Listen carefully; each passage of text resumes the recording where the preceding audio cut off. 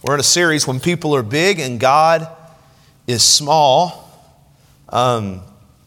Typically, I would have you turn to a passage of Scripture that we'll work through. Of course, in a lot of these messages, we're approaching it in a broader way, a more topical way. And so it's hard for me to tell you where to go in Scripture. This message is especially unique to that, not because there won't be Scripture, but because all the Scripture that we'll take time to look at is going to be at the end of the message.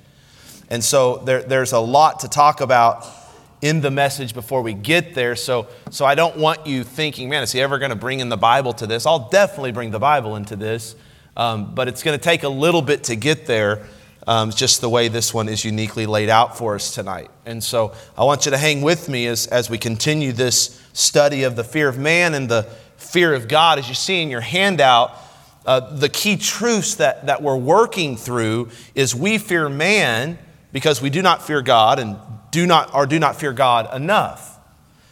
And then we talked about in the second message, the key truth was God must be bigger to you than people are, or people will control your life. So that's the foundation of this whole series. That's why we fear man, and that's why we need to fear God. In our last message, it's been a couple weeks since we were on this series, so I want to revisit that last message for a second to get our minds kind of in this vein. We studied the fear of exposure. If you weren't here, I would encourage you to go on our podcast and listen to that message. Any messages that you miss, I would encourage you to take advantage of the recordings on the podcast. Appreciate Brother Steve who literally gets those messages on before he even leaves the night of the message. And so appreciate his faithfulness in that. But the fear of exposure is simply this, the fear that somebody will accidentally or intentionally remove our facade and reveal who we really are. When we fear man more than God, what we'll do in terms of the fear of exposure is we will do anything to keep the deficient parts of us, the weaker parts of us, the sinful parts of us from getting exposed. So what we do is we become professional image managers. We conceal more than we confess. We repress more than we repent, all in an effort to not let the real us or portions of the real us be exposed. How do we overcome that? How do we live in the fear of God so that we will not live in the fear of man in terms of the fear of exposure? Well, we pray the prayer of honesty on a regular basis. That's found in Psalms chapter 139. Search me, O God, and know my heart. In that prayer, what we're doing is we're giving God permission to reveal to us what we don't know about ourselves, or to expose in us what we're trying to hide or deny in ourselves. And church, here's why that prayer in Psalms 139 is so important, because sin doesn't stand a chance when it's brought into the light. Sin grows when it's kept in the dark. That's why on a daily, at the very least a weekly basis, we have the guts to pray that dangerous prayer. God, let me know what you know about me that I don't know about me. Search me and show me the things I'm trying to expose, because I'm more worried about my image than I'm worried about your glory. All right, so we should regularly pray that prayer. Live in the fear of God more than the fear of exposure. Here's the topic for tonight. The fear of harm.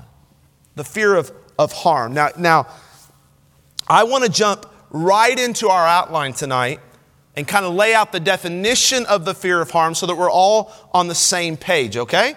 Here is the fear of harm. We are living in the fear of harm when we constantly think of others as candidates to hurt or wound us. Okay? When we constantly think of others as candidates to hurt or wound us. Now, before I jump into this a little bit in application, I want to be clear. I want to make a couple caveats before we get into it. Two of them. First, there should be an appropriate concern for physical safety. So I don't want to act like I'm irresponsible tonight. God created us with these preservative instincts so that we could stay alive in harm's way. Okay, it's not smart to let your kids play in the middle of the road. And as a church, right? This was brought to mind when I went out there a second ago and adjusted the sound. We have men out there right now on our security ministry team. It would be silly for us in 2021 to not care about our member safety. We got kids spread all the way in this building, and it would be irresponsible for us and inappropriate for us to not take that ministry very serious. And I am thankful for our security ministry. Very, very thankful for them. And so it's obviously appropriate to take these measures. But it's never appropriate to live in the fear of being harmed. Here's the second caveat. I realize that some in this room may feel this fear of harm more acutely because you've experienced physical harm in the past. So you may have been the one who was the victim of another's sin. Just because we come to church on a Wednesday night doesn't mean that everybody in here has lived in a sanctified bubble their entire life. Or everybody, just because you grew up in a home where your mom loved you and your dad loved you and your big brother loved you and your uncle loved you and nobody ever took advantage of you physically or verbally or in any other way, doesn't mean that everybody you worship with grew up in the same environment. So, somehow us conservative Bible believers have to get out of our head that everybody lives in the same fairy tale world as we do. Not everybody like me grew up. I'm a second generation Christian. My parents never even used the word divorce one time in our home. My dad only hit my mom. No, just kidding. He never hit my mom at all. She hit him like 8 times, but we won't talk about that.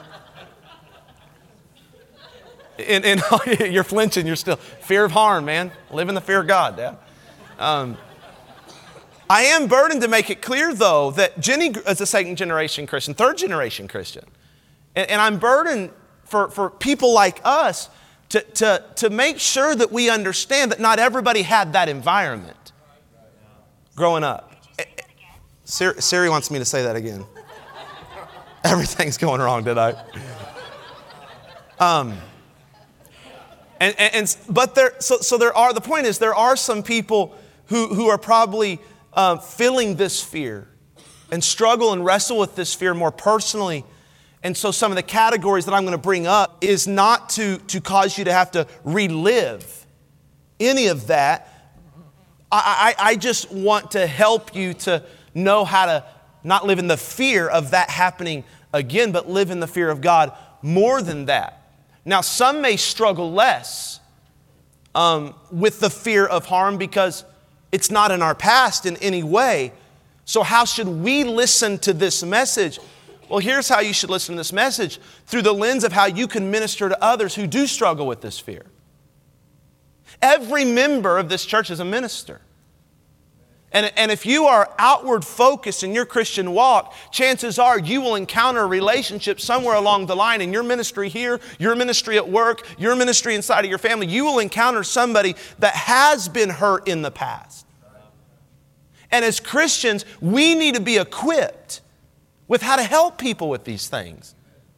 Once again, you've got to get outside of the realm of how you were raised in your own experience to understand that some people weren't as fortunate. So listen to this message like you might sit across the desk from somebody that is asking you to help them work through this. Back to the definition of the fear of harm. Living in the fear of harm means we are constantly thinking of others as candidates to hurt or wound us. So let's talk about how this fear shows up. That's the second point. What does the fear of harm look like?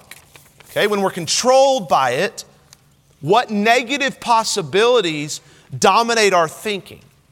What are we prone to worry about? Now, there are a lot of possibilities, more than I would mention tonight, but here are a few, and I think they're in your handout there. Number one, sexual exploitation. Okay, this is a common way in which people can fear harm. And again, this may be influenced by one's past experience, having been hurt this way before, or somebody they loved having been hurt in this way sexually. So maybe you struggle and wrestle and maybe even are controlled by the fear of being taken advantage of sexually again, or are you deeply fear that in this society of 2021 in the United States of America, that might happen to your children? And it dominates your mind. Here's another one, and you might dismiss it at first, but follow me, it's bullying. I think this is a real example of how we feel we fear physical harm from others. Now again, this may seem like a childish struggle, but don't forget that neighborhood bullies grow up. Right. And bullying still happens among adults in the workplace, within families, in local government. I know teenagers that bully their parents. I know parents that bully their teenagers. I know spouses that bully each other. I know bosses that bully their employees. I know businesses that can bully their customers. And so maybe you would recall bullying in your past and you would fear that happening to you again. There's another aspect here, and that's persecution or suffering for the gospel. That shows up in how afraid Christians can be sometimes to even invite somebody to church, let alone talk about the gospel with somebody. We fear how they can possibly harm our reputation if for some reason they get offended by our invitation or gospel conversation and decide to slander us or mock us or cut us off. We fear that. Christians struggle to live out the gospel in front of their family members because of how their holy lifestyle might harm their relationship with people they really love and honestly desire to be accepted by.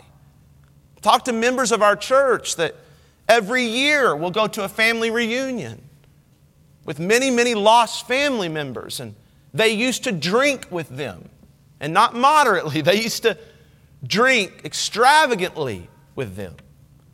And they used to joke with them about certain matters. And now those family members tell me they know exactly what time that they're going to get their kids and leave. Because that's the time where the alcohol comes out. And the irresponsible carnal behavior begins.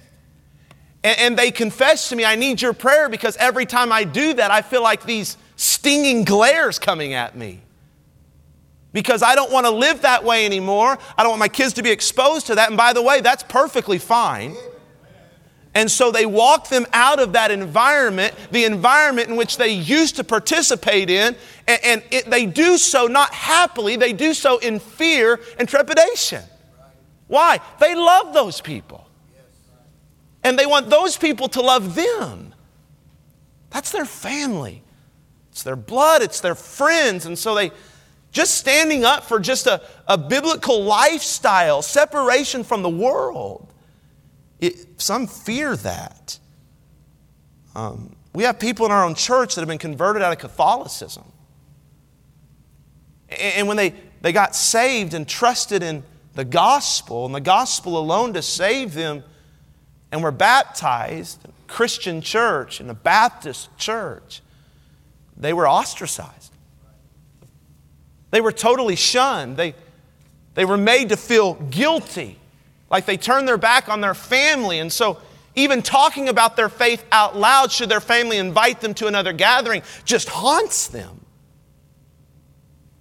There's some that right now are plagued by the fear of physical sickness. With everything going on with COVID-19, people fear getting the virus. And what they fear about that is that their immune system isn't going to be able to fight it off successfully. And this fear paralyzes, I think, even some good Christian people. And that fear of being harmed by a virus can inform one's behavior in very strange and desperate ways if they're not careful. Here's one we'll talk about that we don't talk about very often and we should talk about more, and that's racism. Some may wrestle with the fear of physical harm or the fear of rejection because of their skin color or their race or their nationality.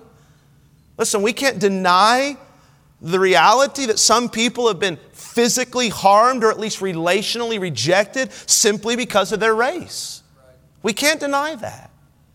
As a pastor and a spiritual leader, I certainly don't want to be guilty of being dishonest and making racism a bigger deal than what it is, but I also don't want to be dishonest and guilty of minimizing racism either.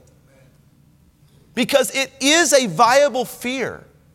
It is a level of discomfort. It is a real issue that some people of color have to deal with today. You would be wrong, church, listen. You would be wrong as a Bible believer, one that's supposed to be compassionate. You'd be wrong to laugh off the thought of racism being a legit fear for some people. Even worse, you'd be foolish to contribute to that fear simply because you don't understand it or you're not sensitive to it. Just because some areas of some people or some movements might blow it out of proportion in your mind doesn't mean it doesn't exist. Can I get an amen on that? If you don't agree, then take me to coffee. Let's talk about it. The fear of harm shows up in verbal abuse. A verbally abusive boss, a verbally abusive spouse, a verbally abusive parent, a verbally abusive child will, you know, they'll produce the same type of fear of man that the physical acts of harm will produce in one's life. Being beaten down verbally can leave us feeling as though that we're physically weighed down. The emotional and psychological burden of never feeling like you're enough can be crushing. Crushing. I've talked to young people who have grown up never feeling like they measure up to what their mom or their dad want them to be. They get a B, they should have gotten an A. They score 4 points, they should have scored 10. You understand what I'm saying?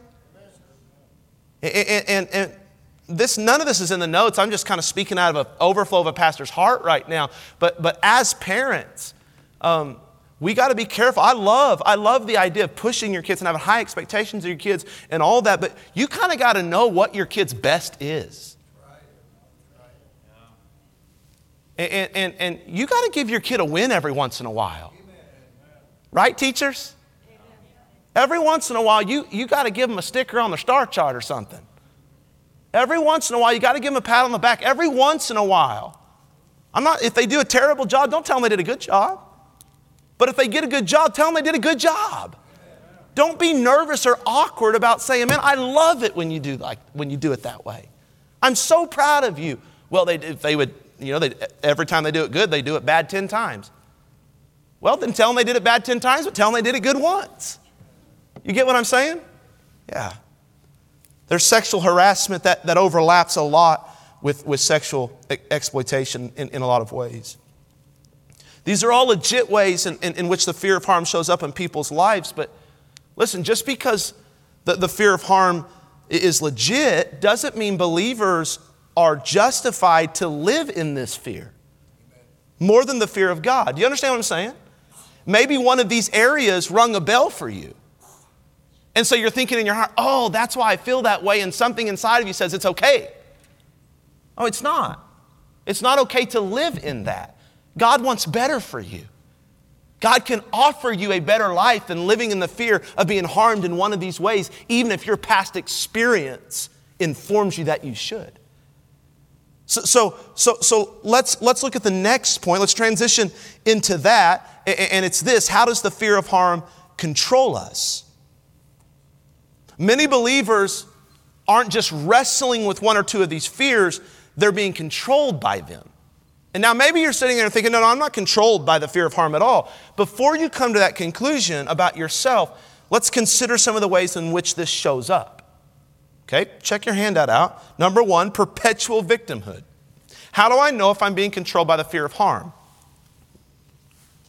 Well, if there is this perpetual sense of being a victim, okay, a temptation that you have and carry on a regular basis to place blame for all future difficulties on those past experiences that have hurt you.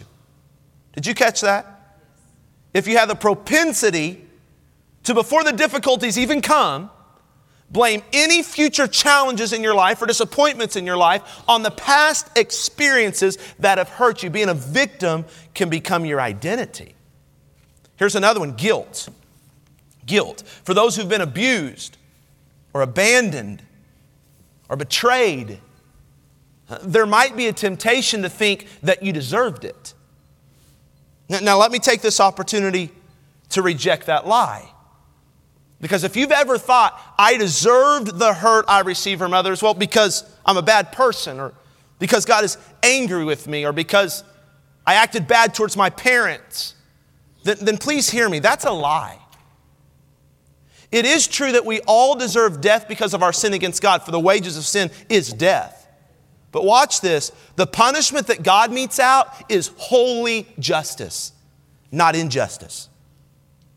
There is no evil in God's wrath, ever. So if you're abused or you're harmed by man emotionally, physically, verbally, relationally, realize this: it is always wrong. Always. Nobody made in the image of God deserves to be treated unjustly. Nobody. Nobody. Not even if you're righteously indignant. You are not justified to treat people like that. There's self-pity. Self-pity. Thoughts like, man, it'd be so much easier for me to trust the Lord if only I hadn't experienced this in my past. Or, I can never change from fearing man in this way. It's just the way I am. Listen, I'm just a worse sinner than others, I guess. See, self-pity can be a very attractive response. You know why? It's easy. It's easy. We've got to recognize that self-pity is simply another manifestation of pride. Amen? Why? Because self-pity is focusing on who? Self. You're trusting in self instead of God. You're turning to yourself. Here's maybe the most common one, I think, and that's difficulty in trusting others. The person struggling with this fear of harm that I'm talking about tonight is very likely to struggle in their relationships. Very likely to struggle in letting people get close to them. If there's a regular fear of physical harm or past experiences of harm in their life, it may be a temptation to view others and other relationships through that experience. And so here's how it plays out at church, at work, inside of your family, other places where relationships are formed in your life. You may tend to hold people at a distance simply because you're afraid of being hurt again. Now, I was just talking about this with Brother David, and he made such a good point. And we live in the church world, so a lot of our thinking about relationships and how they're operating and good and bad, up and down, oftentimes center around the context of the church. It's just where we live, but this flows out to work and family and other places. But I think about in the church world, and again, I'm just taking a little bit of a side route, but I think in the church world, when there's a fractured relationship of some kind, because that's what happens when you go to church with sinners and you're pastored by a sinner. I mean, just fractures are going to happen in our relationships. Offenses will come, hurt will come, misunderstanding will come, disappointed expectations will come, all of that. And so a lot of times I've found in the church world, what people do when they're hurt by somebody is they use that as an opportunity to run from that relationship into a new relationship. So their default response is, that person hurt me, and so I'm leaving that class or that church or whatever, and I'm going to another one, and I'm going to identify with another body of believers, or I'm going to identify with another connection group, or I'm going to get involved in another ministry because I don't want to walk down the same square of carpet that person just walked down. Right? And so we're going to go find, here's where Christianity flips that idea on its head. It's one of the paradoxical thoughts of living the disciple life is that when you get hurt or there's a relationship fractured, that's not an opportunity to run to a new one. That's an opportunity to reconcile that one. Amen. Matthew chapter 18, Jesus was so gracious to tell the disciples how to do it. He said, when your brother trespasses against you, you don't all of a sudden hold everybody at a distance now, or you don't all of a sudden lessen your time at church because that person's going to be there, and every time you go, you just can't stand being there with it. You don't do that. That's what lost people do. Saved people forgive like Jesus forgives. And so you go to that brother or that sister one-on-one. If that doesn't work, you take somebody with you to help moderate and reconcile that relationship, and you just build on those conversations. You understand what I'm saying? You work towards reconciliation. A broken relationship is an opportunity for forgiveness. It's an opportunity for restoration. It's an opportunity for a new beginning in that relationship. Here's another way that it shows up: bitterness, number 5. So as you struggle with these other responses, fail to repent and pursue Christ-like responses after being hurt, then all these things are going to cause this root of bitterness towards other people, maybe even towards God himself, to grow in your heart. I have found as a pastor and just as a Christian, bitterness is probably the worst of all the symptoms that arise out of the fear of man. Because bitter people are personally troubled and they trouble others. Yet here's why bitterness is so dangerous, because the bitter one often struggles to see their own bitterness. They don't know they're bitter. And if they know they're bitter, they're unwilling to get past it. It may be the most dangerous condition outside of unbelief for a believer to find themselves in, is bitterness. And so when the seeds of bitterness begin to be tossed around in your mind, in your heart, please listen, church, you've got to deal with those while they're small. Because when they grow, they'll begin overtaking your heart and your mind, and bitter people just are illogical. They're unaware. I want to say that with compassion because I've been there and I'm subject to be there again. And so I'm not saying that with condemnation. I'm saying that trying to help you. Like, you don't want to be just overtaken with that symptom. And if you are, it's very possible the fear of being harmed is controlling you. So examine your own life tonight. Do any of those symptoms show up? To help us kind of dive further into this, I want to talk about some Bible characters now where the fear of harm shows up in bad and good ways. And maybe this will help more of the symptoms arise in your life and mind. If you still think you're exempt from this, it's a possibility you might be, but it's also a possibility that you just haven't seen you in this message yet. And sometimes seeing Bible characters that you really revere struggle with something lets you know, oh, I can struggle with the same thing.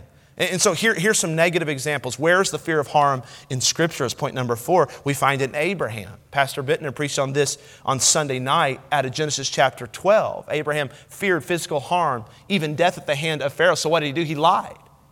Lied about his wife, Sarah. He feared man. Now here's what's unique about that. No one had abused him. No one.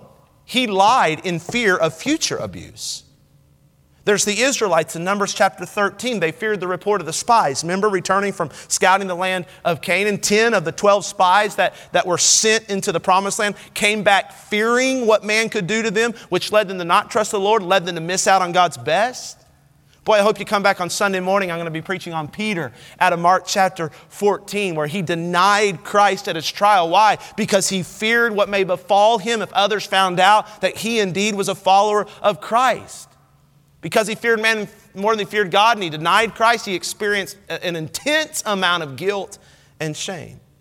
Here are some positive examples that overcame this. We think of Joshua. He was only one of 2 of the 12 spies that sought to persuade the Israelites not to give in to the fear of physical harm.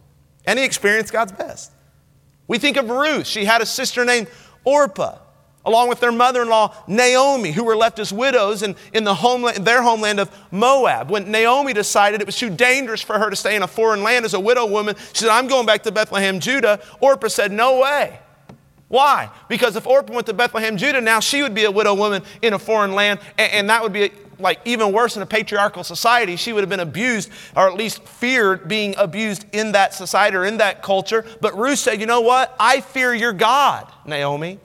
I have come to commit and believe your God, and so I want to follow you as you follow your God. I'm going back to his land, and she did, and God blessed her faith.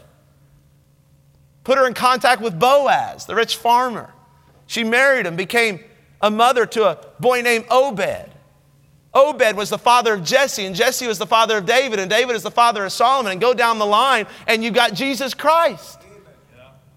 I guarantee you, if Ruth were standing behind this pulpit giving a testimony today, she would definitely say, I'm glad I put my fear in God more than I put my fear in what man could do to me. There's Daniel and his friends. They chose to fear the Lord in the face of the lion's den. They chose to fear the Lord in the face of these ferocious lions. There's David, when all the armies of Israel turned their back, wouldn't fight Goliath. David didn't fear what Goliath could do to him. He feared his God. That's the reason why he was fighting, because Goliath was defying his God. He said, I fear my God more than I fear what 10-foot-tall giant can do to me. And God blessed him with a victory. The Apostle Paul writes in 1 Corinthians 11 and 12, he outlines all the things that happened to him. But he didn't fear what men were going to do to him. They stoned him. They tried to martyr him. He was shipwrecked. All these kind of things. But you know what he writes in 1 Corinthians chapter 12? Therefore, I take pleasure in infirmities.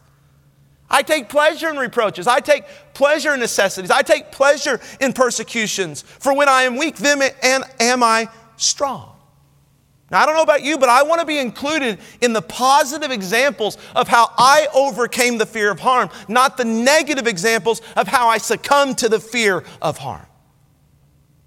I want to experience the blessings that come with living in the fear of God by faith, not cowering to the fear of man and how others may harm or wound me in some way physically or emotionally or relationally or verbally or however that might be. If I want that, how do I get it? How's it possible? How do we overcome the fear of harm? Number 5, that's the question. The short answer is the same answer that we've had and will have for every fear. If we want to overcome the fear of harm, we're going to have to live in the fear of God. Matthew 10:28, this is a key verse. And fear not them which kill the body, that's man, but are not able to kill the soul. But rather fear him, God, which is able to destroy both soul and body in hell. Now look closely at what Jesus is saying. He's recognizing that people can hurt us. He recognized that. He said man can go as far as killing you. That's the ultimate in physical harm. But what he tells us as believers is that we need to have a radical reorientation towards the fear of harm for men. He's saying that our fear of God should be far above our fear of what man can do. Why? Here's why. Because man is only able to kill the body. God has a greater power. He can destroy both the body and the soul. Thus, we should revere and we should fear the one who is able to determine our eternal destiny, whether we live in everlasting judgment or live in everlasting life. He is the one we should place our trust in, not man.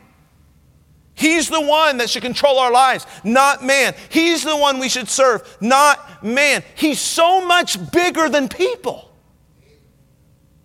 Fear him.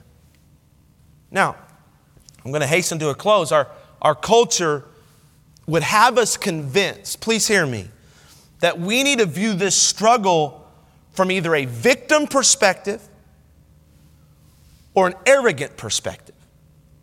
They would tell us to either power down in self-pity if you've been harmed in the past, victimization, or power up in self-preservation or arrogance, a hero mentality. So those who'd be tempted to power down in self-pity become the victim. Here's what they say. They say something like this: I have the right to feel this way because of what he or she did to me. How could I not fear that every man will treat me in the same way that man treated me? How could I ever trust again after what my father did to me? How could I ever go to church again after what that church did to me? That's a victim mentality. There are those on the other side of the spectrum who want to power up in self-preservation and develop a tough guy syndrome. They operate in pride. They have the stiff upper lip approach to life. They live with thick skin and a hard heart. Because to them, they see the fear of harm as a sign of weakness, and they wouldn't dare admit to others that they fear that anything can harm them. That's arrogant. So we've got self-pity on one hand, we've got arrogance on the other. Those are secular ways of dealing with this fear, and they're inadequate in every way. So how do we live in the fear of God to win victory over this? Just 2 simple ways. Number 1, remind yourself that God is your protector.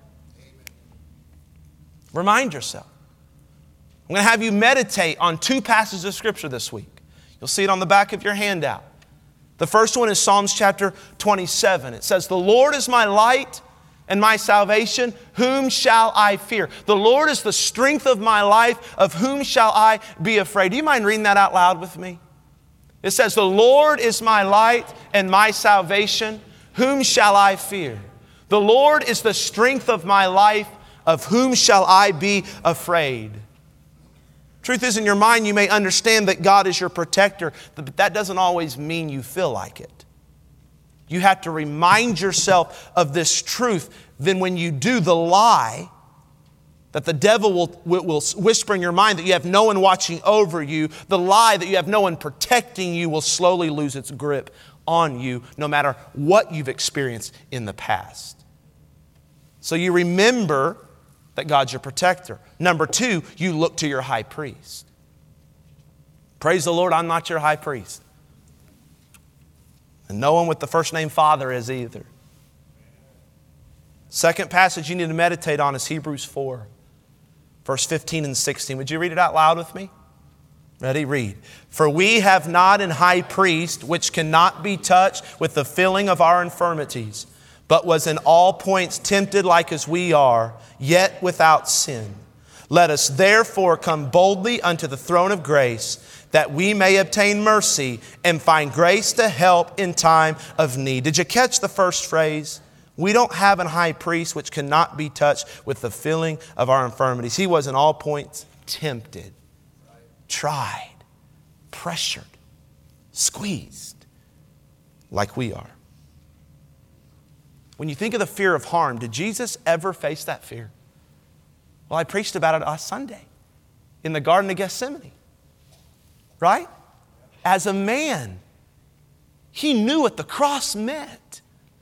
The crown of thorns, humiliation of being hung naked, the cat of nine tails, Roman soldiers plucking the beard out of his face, the cross pouring down pressure and pushing down pressure into the open wounds. He understood all of that.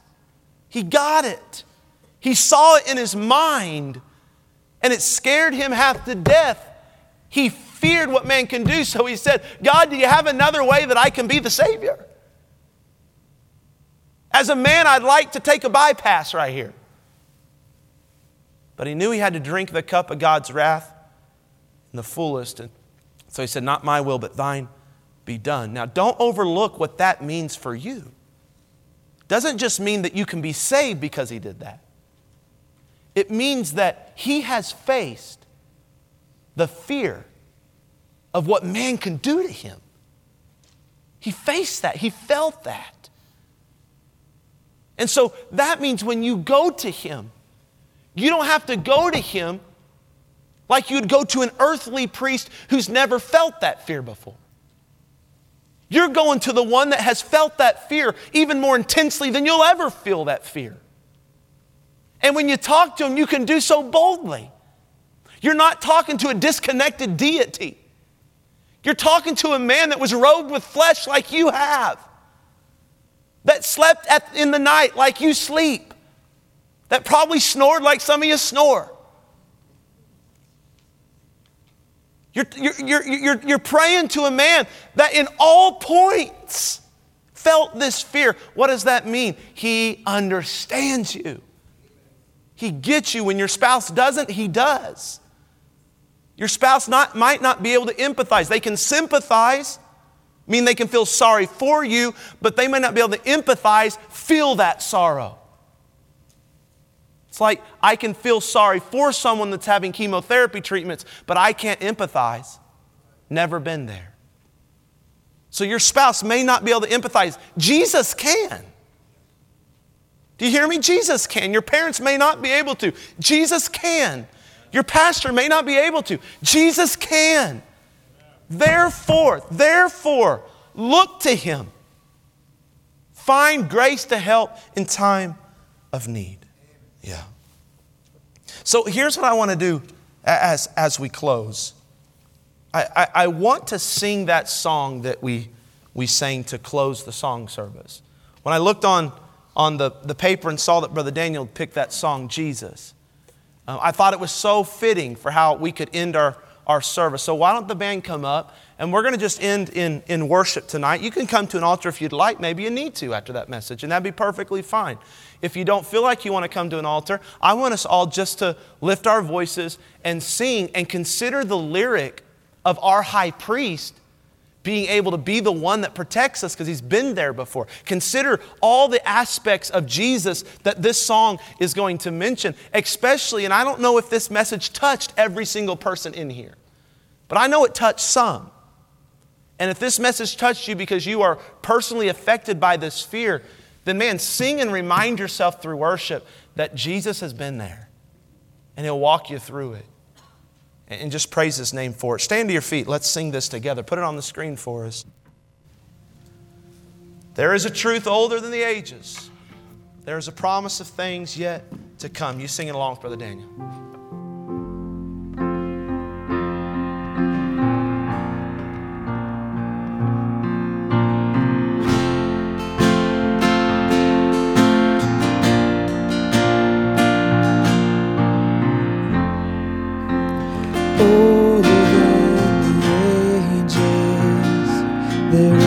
A promise of things yet to come. There is one born for our salvation, Jesus.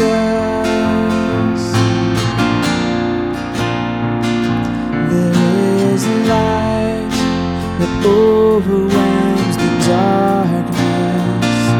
There is a kingdom that forever reigns. There is freedom from the chains that bind us. Jesus.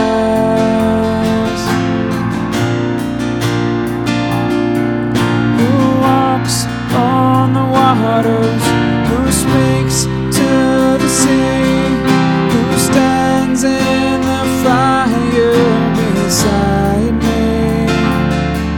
He roars like a lion, He bled as the lamb. He carries my healing in His hands. Jesus. There is a name I call in times of trouble. There is a song that comforts in the night. There is a voice that calms the storm that rages. Jesus, Jesus, who walks on the waters, who speaks to the sea, who stands in the fire beside me. He roars as the lion, He bled as the lamb. He carries my healing in His hands. Jesus,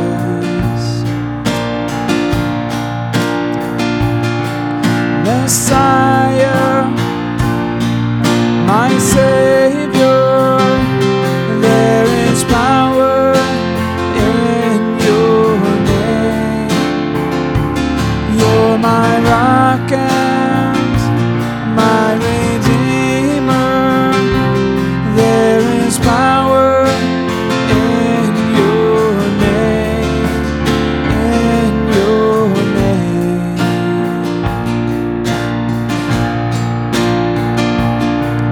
Who walks on the waters, who speaks to the sea, who stands in the fire beside me.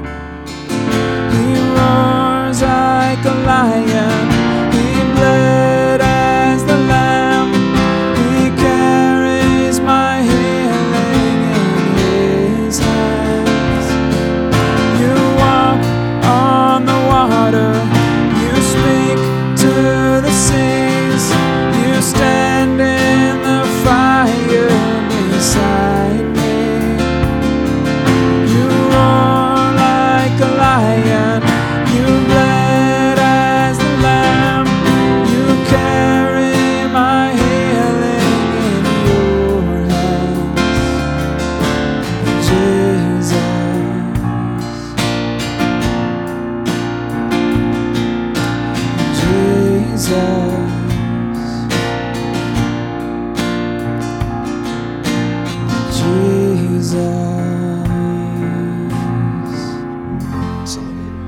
Let's pray together. Father,